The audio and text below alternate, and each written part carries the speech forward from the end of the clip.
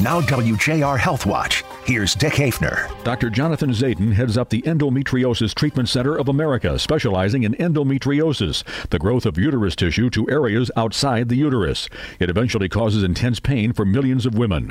Dr. Zayden explains that he founded the center because he encountered so many patients who were not properly diagnosed elsewhere. They were telling them, well, you could have something called endometriosis, but not too many people were actually evaluating it more thoroughly and making a true diagnosis. It was more kind of, this is something that you might have. Endometriosis is very complex, and the patients that have it can have very demanding stories, impacted in all aspects of their life by this disease. Many doctors just don't have the time or energy or the infrastructure to really deal with that type of patient. What would happen, I believe, is that many of these physicians and nurse practitioners and physician assistants that saw patients with endometriosis quickly learned that, well, if they have something severe, I'm probably not going to be able to take care of it anyway. And there really isn't a whole lot of specialists out there to take care of it. So they continue to manage this more and more with medical therapy, meaning, birth control pills or birth control injections. And that, I think, is what spearheaded what I feel is the need to develop a center that specializes in this disease. Dr. Jonathan Zayden of the Endometriosis Treatment Center of America in Lake Orion. The center is expanding soon in Birmingham. Reach Dr. Zayden and the Endometriosis Treatment Center of America at centeroFendometriosis.com or at 248-731-2140. 248-731-2140. I'm Dick Hafner for WJR Health Watch.